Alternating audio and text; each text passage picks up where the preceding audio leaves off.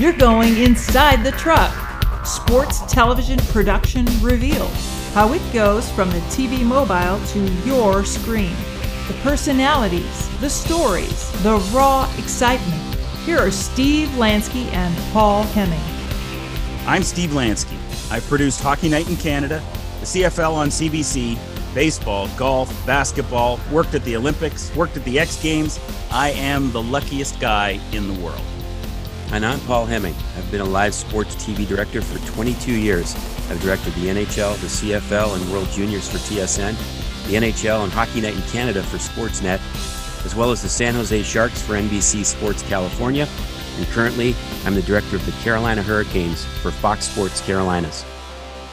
Well, Steve, the day has finally come. Episode 1 of our podcast. I know you had been on me for about 3 years to make this happen, and it only took a pandemic and me being currently unemployed to make it happen. But I'm looking forward to it. It's pretty good stuff we got going here. And that's the co-host you want, isn't it? Somebody who's in a pandemic and they're unemployed.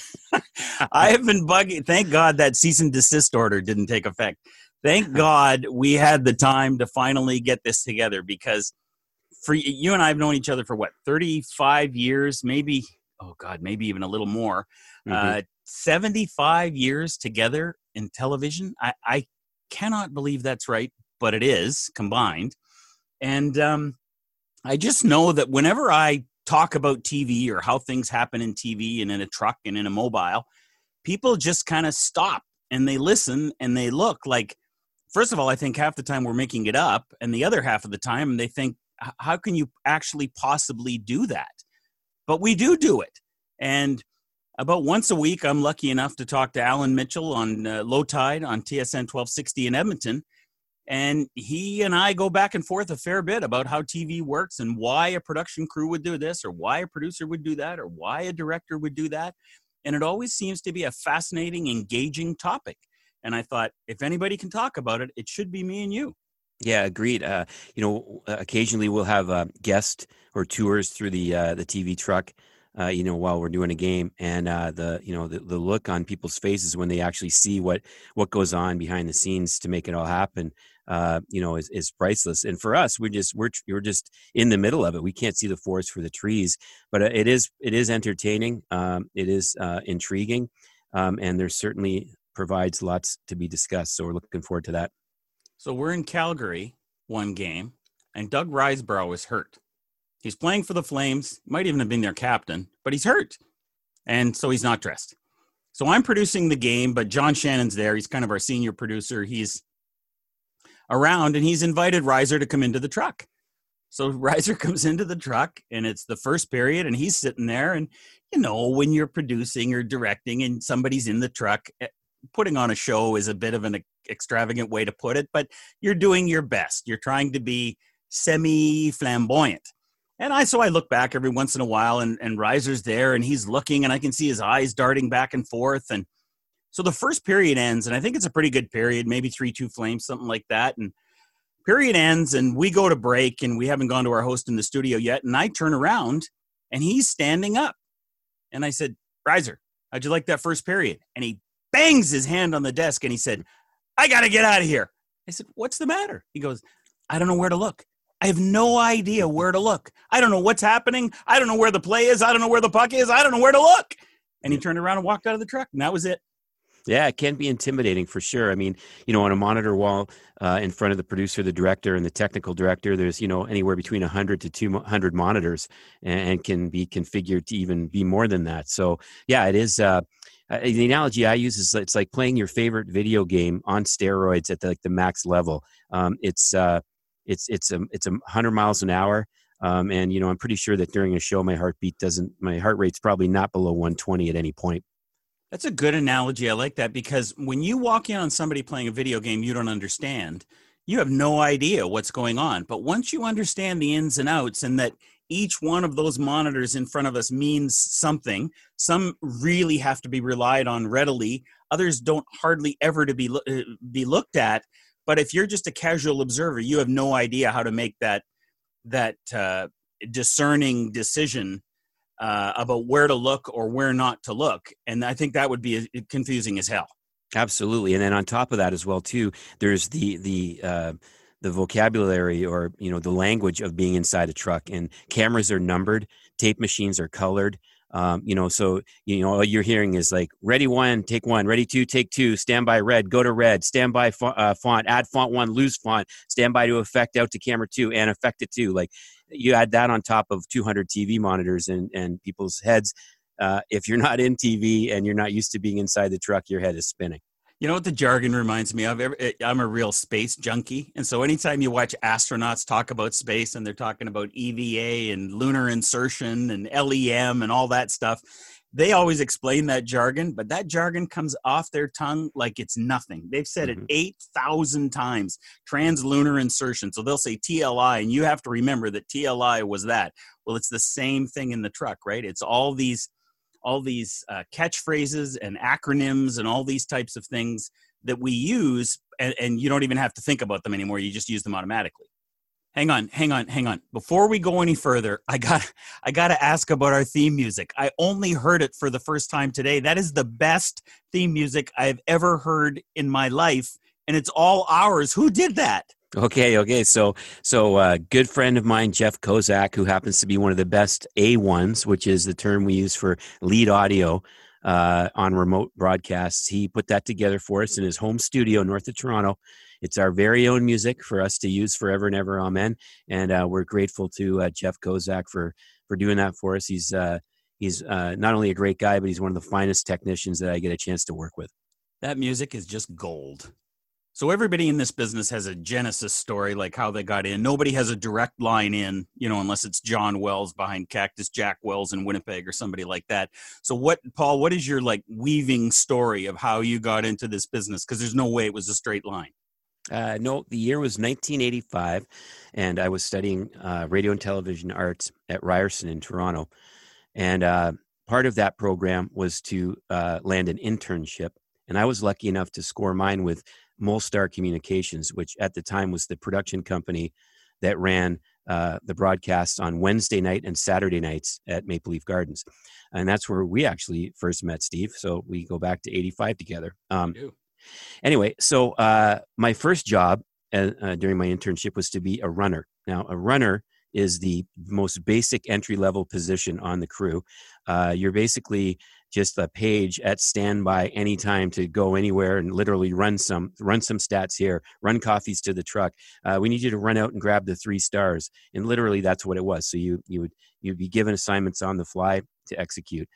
And one night, when I first started out in the business, I wanted to be a commentator. I was going to be the next host of Hockey Night in Canada, replacing Dave Hodge back then at the time. That was my goal. Did David know that, or was that you knew that? Yeah. I think the first year I worked down there, I didn't even talk. I don't think I talked to Dave once, and I did out of town scores for him. Well, you wouldn't be alone in that. Don't poke the bear. Well, it's Mr. Hodge, right? And I mean, I would emulate him in my living room on Saturday nights, pretending I was interviewing the first intermission player interview. So I was, it was like working with Dave was like I felt like I was living in a fantasy. Anyway, one night they said, "Hey kid, we need you to run some coffees to the truck." So I loaded up a little takeaway container of 6 coffees and some cream and sugar and stir sticks. And now the next question was, where is the truck? Because I had never been in the truck. I had only ever gone in the media entrance and trundled my way to the green room / studio at Maple Leaf Gardens. I'd never even been in the truck. And so as I was walking out, I actually had to ask somebody wearing my powder blue Hockey Night in Canada blazer, where is the TV truck? And he said, it's out on Wood Street, kid. Yeah, he said, it's on Wood Street. And I'm like, okay, left, right, which way, left. And just, you know what, kid, just follow the cables. The cables will take you to the truck. And I'm like, cables? Oh, okay. He was right. Yeah, and he was. So I just, like a little mouse I just followed the cables all the way to the TV truck. And then, I knocked on the door. And of course, that's a rookie move, because anybody that comes to the truck, you can knock on the door. Nobody's going to answer because the show is going on, and we don't have a doorman in the TV truck. Somebody might answer, but they will look at you like you're from another planet, right? Like, So what the hell are you doing? here I am at the base of the stairs of the TV truck. I've got the tray of 6 coffees, now probably stone cold. And nobody's answering the door. So I just, I'm like, well, I got to get these coffees in there. So I trundle up, open the door, get the coffees in there. And then all of a sudden, wow, it was like Oz. It was like being in some weird, strange world. There it was, the production crew, the monitor wall, the producer, the director, the TD, the script assistant, all doing their thing. And then at that moment, for me, that was my enlightening moment where I'm like, you know what? I do not want to be a commentator. I want to work in here. Didn't know what I wanted to do, but I'm like, this is where I want to be. I want to be inside the truck. So I remember, well, it was the 85-86 NHL season at Maple Leaf Gardens in Toronto. At that point, I knew that I wanted to do something in the TV truck because that's where it was at. I can't believe you knocked on the door. I'm never going to forget that as long as I live. Yeah, nobody's answering that door. Yeah. So let me see. I don't have a story like that, really. I kind of stumbled into it. I loved stats when I was younger. Glenn Sather was our neighbor in Edmonton. I was very fortunate. And Glenn and I got to know each other, played some pickup basketball in the neighborhood, always got the neighbor boys to wash Glenn's truck when we beat them.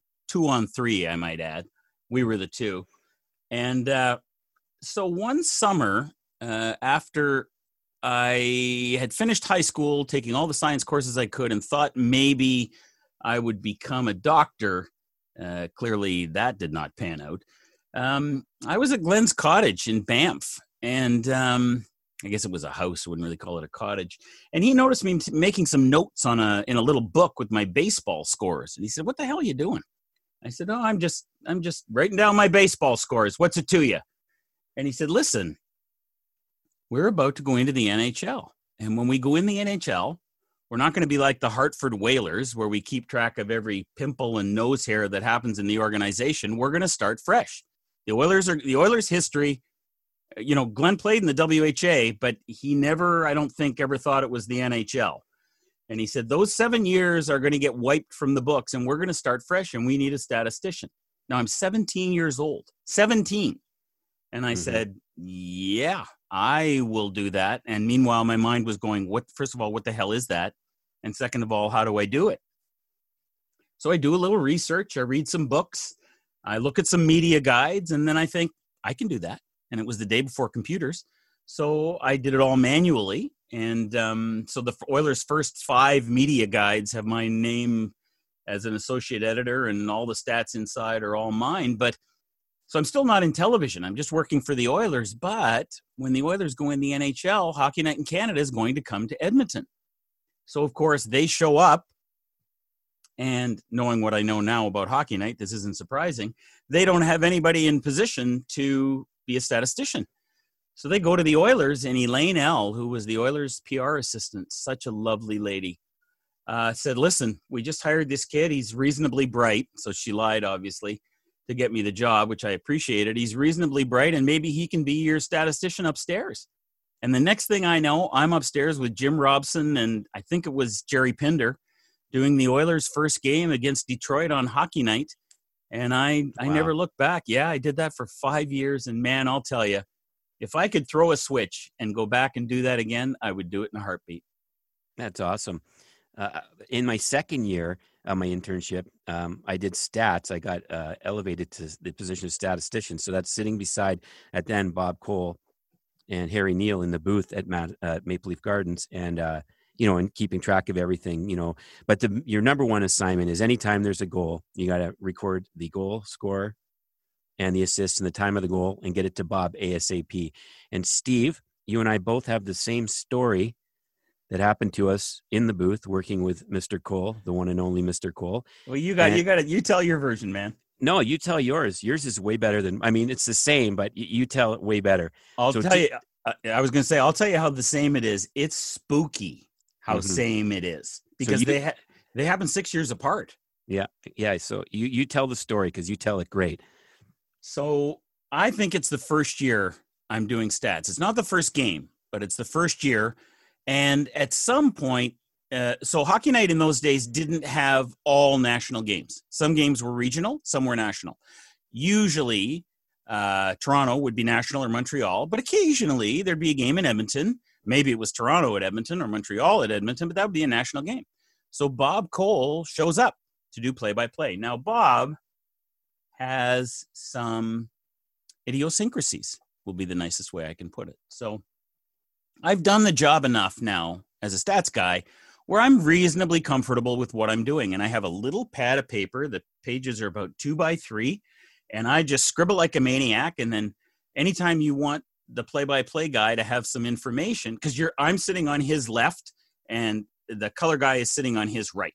So the play-by-play guy is in the middle. And anytime I want him to have that information, I just scribble it on a piece of paper and I kind of put it over beside him. And I've worked with a bunch of guys at this point. I've worked with Tim Dancy. I've worked with Jim Robson. I've worked with a bunch of guys from the United States, probably Ken Wilson, probably Dan Kelly, St. Louis, probably Mike Emmerich, but I'm not sure at that point. And so it's my first time with Coley. And he comes in and he sits down. And Bob's not that tall. So he kind of hikes the chair up and he undoes the top buckle on his pants and he undoes his belt. I'm not telling any stories out of school. And he's got a black cigarette holder, because in those days you could smoke in the rink, and he put that baby right down in front of me, which was charming to the nth degree. But we start. The game starts, and I'm working like crazy, and coffee scores from Curry and Gretzky, and I'm writing it down and I'm putting it beside him, and he's taking it at his leisure and he's reading it whenever he feels comfortable, the scoring play. And in Edmonton, we had, I don't know if you guys had this at Maple Leaf Gardens, Paul, but we were tapped into the internal system. So we could hear the goal scorer and the assists before they went on the PA. So we could hear the official scores. So what happened is the puck would go in the net and I'd hear one guy say, goal scored 7 Edmonton. And then a completely different person who's keeping track somewhere else on a different sheet says assist 17 and 99. So I have it before it's even on the PA. Before they've even dropped the puck, I put it beside him. But he doesn't look at it. So the play starts, and he's like, the Oilers now, here's Stan Weir moving over the line. Nothing. So as he's doing this, I don't want him to miss the play because I'm really proud that I had this piece of paper. Of course, yeah. Yeah. It's at that age, right? That's a huge source of pride. Yeah. So I just touch his left arm. I just touch it. Mm-hmm. I barely brush it just to let him know that I'm here and there's something here for you. Mm-hmm. Nothing. He just continues on, and the puck's back in the Oilers' zone. Lee Fogelin touches it, and it's icing against the Blackhawks or something. Mm-hmm. We'll be back after this. We go to break. I'm oblivious now. I'm just making notes. Yeah. He stops, and he turns to look at me, and he turns so quickly that I notice that he's turned. And I look. Mm-hmm. It's not the face of happiness that I'm looking at. No. He reaches up and he rips his headset off and slams it onto the desk. Now, I'm going to use the word effin', but he didn't use the word effin'. And he said, kid, anytime you start with kid, it's not going well. Mm-hmm. Kid, don't be effin' touching me when I'm calling a game. Mm-hmm. Don't be effin' touching me. Don't effin' touch me again. And I don't know what to say. Like my eyes must have been the size of Cleveland. Like I did not know what to do. And then he turned, he put his headset back on. I think John Shannon was in the truck. Could have been Don Wallace. I can't remember who's producing. Somebody said, what's going on up there? And I'm just like, there's nothing going on. No, nothing. Don't worry about it. It's nothing. We're good up here. Yeah. Oh, yeah. Like, yeah. Star Wars with Harrison Ford. That's right. We're fine here. Boring conversation. That's right. Nothing to see here. That's right. There was quite a bit to see because I checked to see if I'd soiled myself, which I had not. And in a strange twist to the story, I never touched Bob Cole again. Yeah, no, exactly. When you work with Bob, and he's a legend, and as in awe as I was of Dave Hodge, I was equal in awe of Bob Cole. As a matter of fact, I think I had just completed my first year assignment project on Bob, which was an audio assignment that I had to do at Ryerson. So now, flash forward to the next year, I'm sitting beside him in the booth doing it. And I had the exact same incident happen to me. They tell you a lot of things to prep you to work with Bob, but the one thing they never tell you is don't touch him. Never touch him. As a matter of fact, don't even look him in the eyes. just do your job and just, like sight unseen, unheard. And I did the same thing. I made the same mistake in 86, 87 season. I reached over and, I tried to get him the goal scores and assists and time of the goal. Instead, in my situation was there was me, Harry beside me, and then Bob to his right against the wall. So I didn't want to go in front of Harry because that would be, not nice or terrible for Harry. So I decided to go around Harry. And that was bad because I had to literally nudge Bob in the ribs to give him the scoring information. That must have been well received. Yeah, no, it was not good. Yeah, same thing. He rocketed out of his chair, bounced his head off the top of the ceiling in the booth, and I got the same lecture on the next stoppage. But what happened to you? We learned, right? Don't touch Bob Cole. Maybe I should just get a T-shirt. Don't touch Bob Cole. Maybe that'll be the name of my band. I don't know. Yeah, no, exactly. Like the signs at the zoo, don't feed the animals. Don't touch Bob Cole. They should have it right in the booth, right? Welcome to Hockey Night in Canada. Don't touch Bob Cole. Man, I love those stories. So each show, we're also going to answer a question that we get on Twitter or Insta. I'm at Big Mouth Sports. Paul is at From Ice Level. We also have Inside the Truck accounts on both.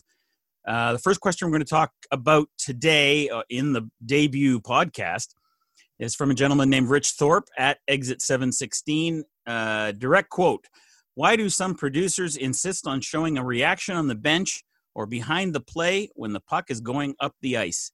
Couldn't that be saved for a replay? It drives me nuts. Well, first of all, Rich, I will say this. Producers don't decide that. It would be a philosophical decision that you would have before the show, but that would be whether or not you're even going to incorporate back cuts, because that's what they're called, into your production philosophy. I think if the goalie's pulling a Clint Malarchuk, or if Richard Zednik just got cut, or if somebody's trying to crawl off on their hands and knees, I think there's some value to it. Personally, I don't love back cuts for goalies racing to the bench for the extra attacker or that kind of thing. I think that's why you have announcers. However, the director would be the one to make that decision. You're up, buddy. Yeah, no, exactly. It's totally a philosophy thing. I've worked at some networks that encourage it and say it, it adds to the emotion of the moment. And I work with some networks that says, if you ever do that, you'll never work for us again. So you kind of know the rules of engagement from a director's standpoint when you're sitting in the chair that night cutting the show. But you're 100% bang on, Steve. It is really a reaction of the moment. And if there is something that you would look back on and say, we missed that, then you cut it live. Otherwise, you don't, because it is extremely jarring. Because to the fan at home watching on TV, he has no idea it's coming. You do, because you're sitting in the truck staring at the camera for 5 seconds before you cut it and decide if you're going to take it or not. So you've previewed it in your mind and it makes sense to you, but it doesn't. It comes out blind to the viewer at home, and it is very jarring. But I mean, I have a green light to back cut with Fox Sports Carolina Hurricanes, and I will only do it. Like I say, if a player's limping off the ice, or if, the players today, they lose their blades a lot, and there's some funny moments watching guys flamingo off the ice, but I really don't. I could keep my back cuts to a minimum. And of course, the obvious reason of why you wouldn't do it is you could miss something, right? Yeah, exactly. I mean, ultimately, rule of engagement on that is you only would make that cut if the puck was in a safe position, meaning not going to go in the net. But either way, it's. I mean, in hockey, you never know, right? Defenseman wires one off the glass from inside his blue line. It takes a funny bounce and it's in the net. You could miss that easy. So, it can really add to the moment, but it can also be one of the worst decisions you ever make in your career too. All right, so that begs the obvious question: have you ever missed a goal? Cards on the table. I almost missed one by like about 1.25 seconds. It was a TSN. 1 point. So what, like 43 frames or something? Yeah. Okay. Yeah. Not, but who's counting? Yeah. That was a TSN NHL game that I was doing. It was like Washington at Vancouver, and Kuznetsov rifled one from center ice on the goal, and then got absolutely laid out over the boards into the Canucks bench. And I cut the hilarity at the bench of him going like ass over tea kettle, skates straight up in the air, basically vertical. But by the time I cut back quickly to the game camera, the puck went in the net. And so the viewer at home, it's like, well, what just happened? We went from Kuznetsov upside down in the Canucks bench, and now all of a sudden there's a goal against. And it technically, I did not miss the goal. You see the puck go across the line, but the cut was way too late back to the game camera. And so I mean, I completely got sucked in. Officially, it was not a miss, but technically, it didn't look very good. I'm sorry. I have to step in. At some point, when you're going frame by frame to see if you've missed a goal, I'm going to have to say you may have missed that goal. Yeah. I also like in your description when you snap your fingers on when you're talking about the cut. Yeah, only exactly. A real director would do that. Yeah. There you go. So that's a good one.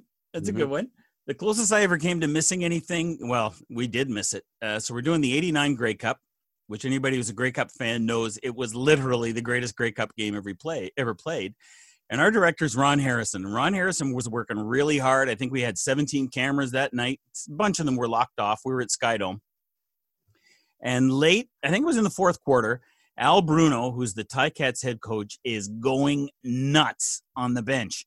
And we've got the sound up a little bit. You can't hear every word, but some of them aren't really good family-friendly words, and he's going nuts, and he's yelling at the referee, and we're showing the referee, and we're back and forth, and I'm watching, but I'm also watching the field, but I guess I wasn't, cards on the table, as you said, paying as close attention as I should have, because they were setting up for a field goal, and they kicked a field goal while we were showing Al Bruno yelling and screaming back and forth. And Don Whitman and Ron Lancaster are calling the game. I don't even think they called the field goal. They might have. I have no idea. We were so caught up in the moment. And then we went to break, and we came back and said, listen, we got to be honest. Yeah. This is what happened going to break. Here's the field goal that you missed. But we showed the entertaining part, which was Al Bruno going snake on the sideline. And you got a question in your mailbag? What do you got, Paul? I do. I got a question from Jonathan Davis in Los Angeles. Some of you out there may recognize the name. JD is the host of Two Man Advantage, which airs Sunday afternoons on Sirius XM NHL Radio. And JD wants to know, who is the best NHL player to wear a mic during a game? And I thought this was an excellent question because it allows us to not only give some answers, but also talk philosophy about miking up athletes in the game. So in terms of the NHL, the usual suspects that you think that are good guys that chirp on the ice are. So, I mean, I think the gold medal would go to Brad Marchand of Boston for sure. And then the other guys that from my experience come to mind, Drew Doughty is an excellent chirper on the ice. Ryan Reeves and Pat Maroon, I think, probably would be your gold, silver, tied for bronze. These guys are great TV anytime you put a microphone on them. Unfortunately, most of the stuff is unusable. And that is because anything that you use has to be vetted by the league, by the team, by your network. A lot of people have to sign off on that before it actually goes to air. And so, unfortunately, a lot of that stuff is not usable, which brings up the topic of philosophy of player mics. And live sports broadcasts of all sports are kind of going away from incorporating the live player mic just because of the red tape that it takes to get it approved, to get it in on time. The speed of today's games are so fast that it makes it really impossible to do it in a timely manner. Also, there's the cost to do this. You're adding a separate camera and a separate videotape machine to follow these players around all night. And, all networks now, just like all companies, are trying to do more with less. And so, if you're going to add money to the production like that, you want it to use it as a camera and a tape machine to follow the game, not necessarily waste it on a player clip that may or may not get in. Right, and that's what I was going to say. So you've got to ISO that guy, just so everybody understands. If he's wearing a mic, you have to ISO him every time he comes on the ice and even on the bench. Like, that camera is slave to that guy, because if he says something and you don't have him on camera, it's a complete waste. So you're basically wasting 60 on that one, routed into one machine and one camera slaved there all game. Exactly, yeah. So I won't mention any names, but I've worked with producers where we've had player mics, and the producer has said, "I'm sorry, the microphone's broken. It's no good. Anyway, can we spin that camera back and start using it for game coverage now? Because just because it is such a value, facilities are at a premium, cameras and tape machines and stuff are at a premium. So you want to make sure that you use them for the best. And a producer director philosophy is game coverage, game coverage, game coverage. So anyways, I thought that was an excellent question by JD. So I hope I answered it for you. But yeah, unfortunately, those live mics are great for documentaries, features like, the Road to the Stanley Cup or the Road to the Winter Classic. Those shows live and die with player mics. But unfortunately, in all sports across the board, the actual live game broadcast is going away from it. I'll bounce off you one little bit in that we do or have up until this point, last couple of years, done live mic on CFL broadcasts. And you're absolutely correct. And those are vetted by the CFL. I'm sitting with my finger on the mute button, and there is a CFL representative right beside me listening to exactly what I'm listening to. And we run about 100 or 110 mutes per game. Most of them are profanity. A lot of them are play reveals. Some of them are injury reveals. Some of them are player taunts. So quarterbacks can usually get in because usually when they call a play in a huddle, they're not going to say anything profane. And it's too soon before the play for the defensive team to react, even if they hear the play call inside the huddle. But yeah, I think there are limited occasions because it does have to be vetted. And, I would feel mortified if some sort of really, not that there's good profanity, but some of the worst profanity happened to sneak through. That would just completely defeat the whole project. I like those questions. There's always so much to discuss. So keep sending the questions in. I'm at Big Mouth Sports. Paul is at From Ice Level. Twitter, Instagram, Inside the Truck is on both of those. Send us what you got. We'll read them. If we like them, we're going to discuss them. Awesome. So that puts a bow on episode 1 for us today. Well, let's look ahead to episode 2 with the NHL about to return to play. Your favorite NHL broadcast will also return to air, and we'll have a very special guest, and we'll take a deep dive into how that's all going to play out and how your favorite shows are going to look after the pause. I'm Steve Lansky. He's Paul Hemming. That's it for today. You keep listening, and we'll keep bringing you right inside the truck.